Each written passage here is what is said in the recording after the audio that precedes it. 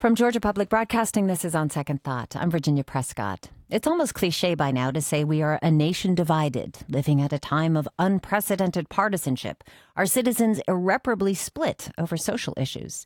Well, a new PBS series presented by GPB questions the premise that those fractures are unparalleled in America.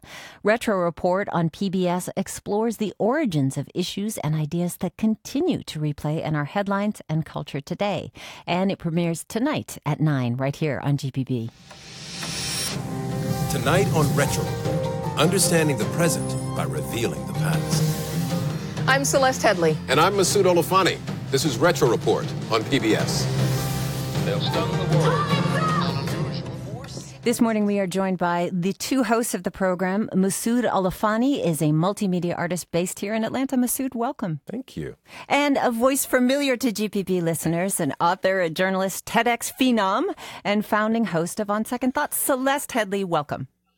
Such a pleasure to be on the show. Well, great to hear you. Celeste, your voice is known to so many radio and podcast listeners as a host of this program, certainly, but also The Takeaway, guest hosting NPR News magazines.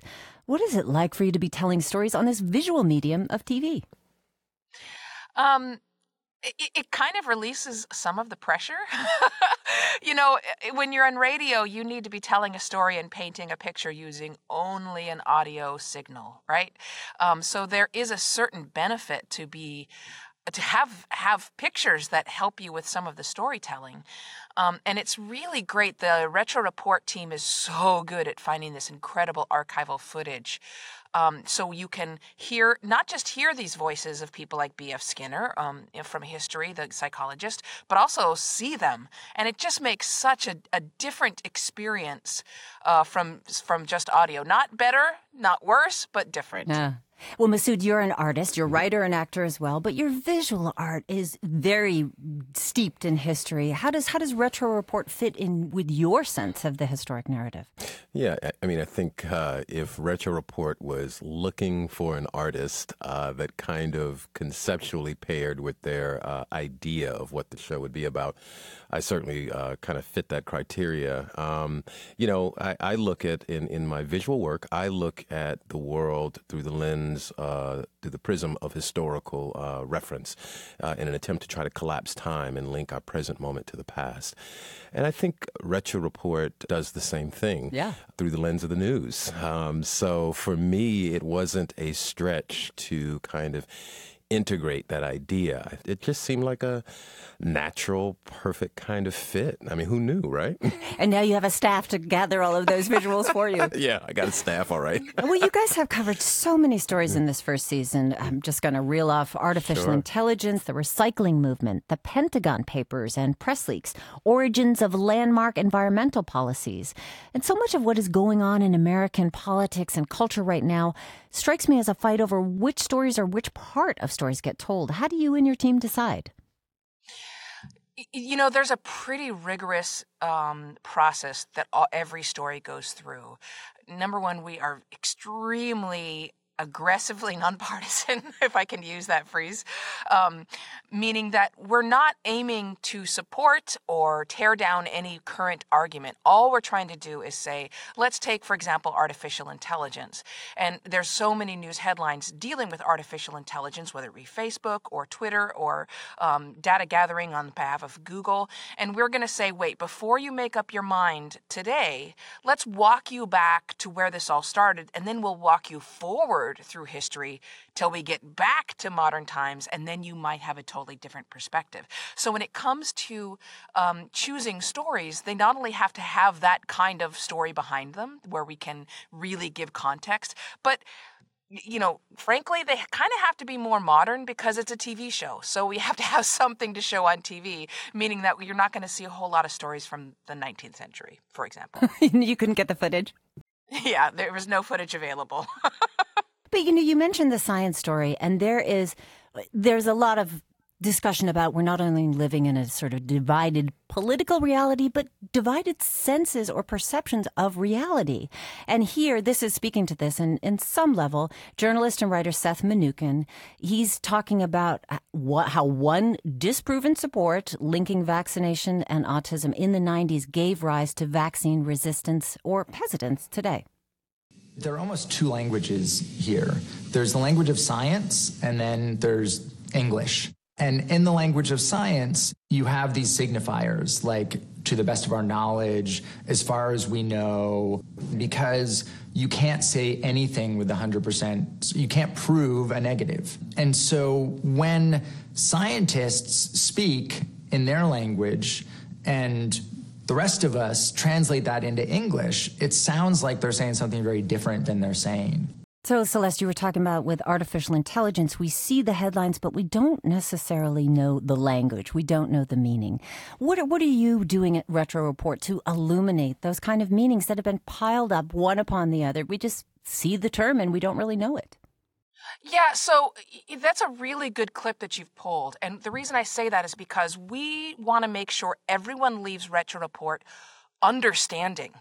Meaning that we use phrases like you can't prove a negative, and we use them pretty freely, but I bet you there's some people who don't really understand what that means. I mean, what it means is that you can't prove that something doesn't exist, right? But there's many people who don't actually get what that means or how it relates to vaccines. So one of the things that Retro Report really does is make those connections, and it makes them in a way that is plain spoken, as clear as possible. We don't have pundits on, so there's nobody on there just giving opinions. We trace it back to sources, the original sources. You don't just talk about conditioning with a psychologist. We talk about conditioning with B.F. Skinner, who did the very earliest empirical research into variable rewards and the ways that software now manipulates our behavior. So that's one of the ways that Retro Report is not only trying to get around partisanship, but also be as clear as possible so that people really understand. Yeah. So the other thing I see here a lot is correcting the record, or let's say debunking stories that get repeated or reinforced year by year. I think of the murder of Kitty Genovese. You know, this is in Queens, 1964, a woman murdered on the street screaming, and the story was nobody responded. This was the origins of this idea of the bystander effect. What is it that what did you find in your investigation? Masood, you're nodding, so I'm going to you. Yeah, you mean specifically the Kitty Genovese story? Yeah. That's an interesting story because I think it really is a perfect example of how a past moment really informs our present. And we see, examples, in the media, and we live in this age of cell phone recording, so everything is taking place in a sense in real time, right? We have recording of that. So, this whole idea of people standing by, the bystander effect, and this kind of indifference to other people's suffering, and that kind of growing out of that experience, and us being able to link that and show that this place that we're in where, individuals can actually be in a space where they see somebody getting assaulted or getting hurt, and then in some kind of way justify it in their own mind not to get involved. So I think looking at that and looking at it through the lens of the Kitty Genovese story really gives us a sense of understanding of where this kind of idea comes from, where how we strike these bargains within ourselves to turn a deaf ear to other people's suffering. I would add, one of the great things that Retro Report does is make some unexpected connections. So all those things Masood is talking about, that, they are connecting that back to all of the cyberbullying that goes on and the things that happen online in the digital world. We may think, though, it's a completely different story than a woman being stabbed multiple times on a New York street.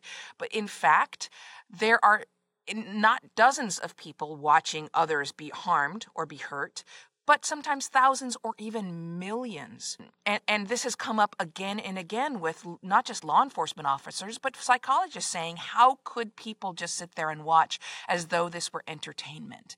And that in order to trace the roots of that phenomenon, we have to take it all the way back to Kitty Genovese. Now, the thing I would mention is that the story of Kitty Genovese is not exactly what maybe a lot of people were told. It turns out there weren't quite as many people hearing her distress as was originally thought. There was a little bit of hyperbole going on in that original story. But that's exactly the kind of context and nuance that we're trying to present. And we know that our listeners are smart enough and concerned enough to be entertained. Celeste Headlee there. She and Masood Oloufani are hosts of a brand new TV show. It's called Retro Report on PBS, and it premieres tonight at 9 on GPB TV. Well, it strikes me that Retro Report is also a little bit, it's the story of journalism in some ways, that how stories are told and what is chosen to be told, what gets covered and what is taken for fact. Yeah, that's right. It's funny. Our executive producer, Kira Darnton, likes to say that if journalism is the first draft of history, Retro Report aims to be the second draft. So, the benefit that we have of not having to cover the minutia and details of breaking news, the fact that we're bringing in history allows us to be way more rigorous about the facts, fact-checking and sourcing and making sure everything that's on there is accurate. And what that comes down to in terms of choosing stories is that if we can't verify a story, it's not going to be on Retro Report. Well, history in general is having a pop culture moment right now. We think of revisionist history or the 1619 Project, the Memory Palace, these podcasts. Very, very popular. Why do you think this thirst for perspective is so big right now? For me, I think it's there has been this kind of ongoing, gradual sense of trying to reckon with our historical past.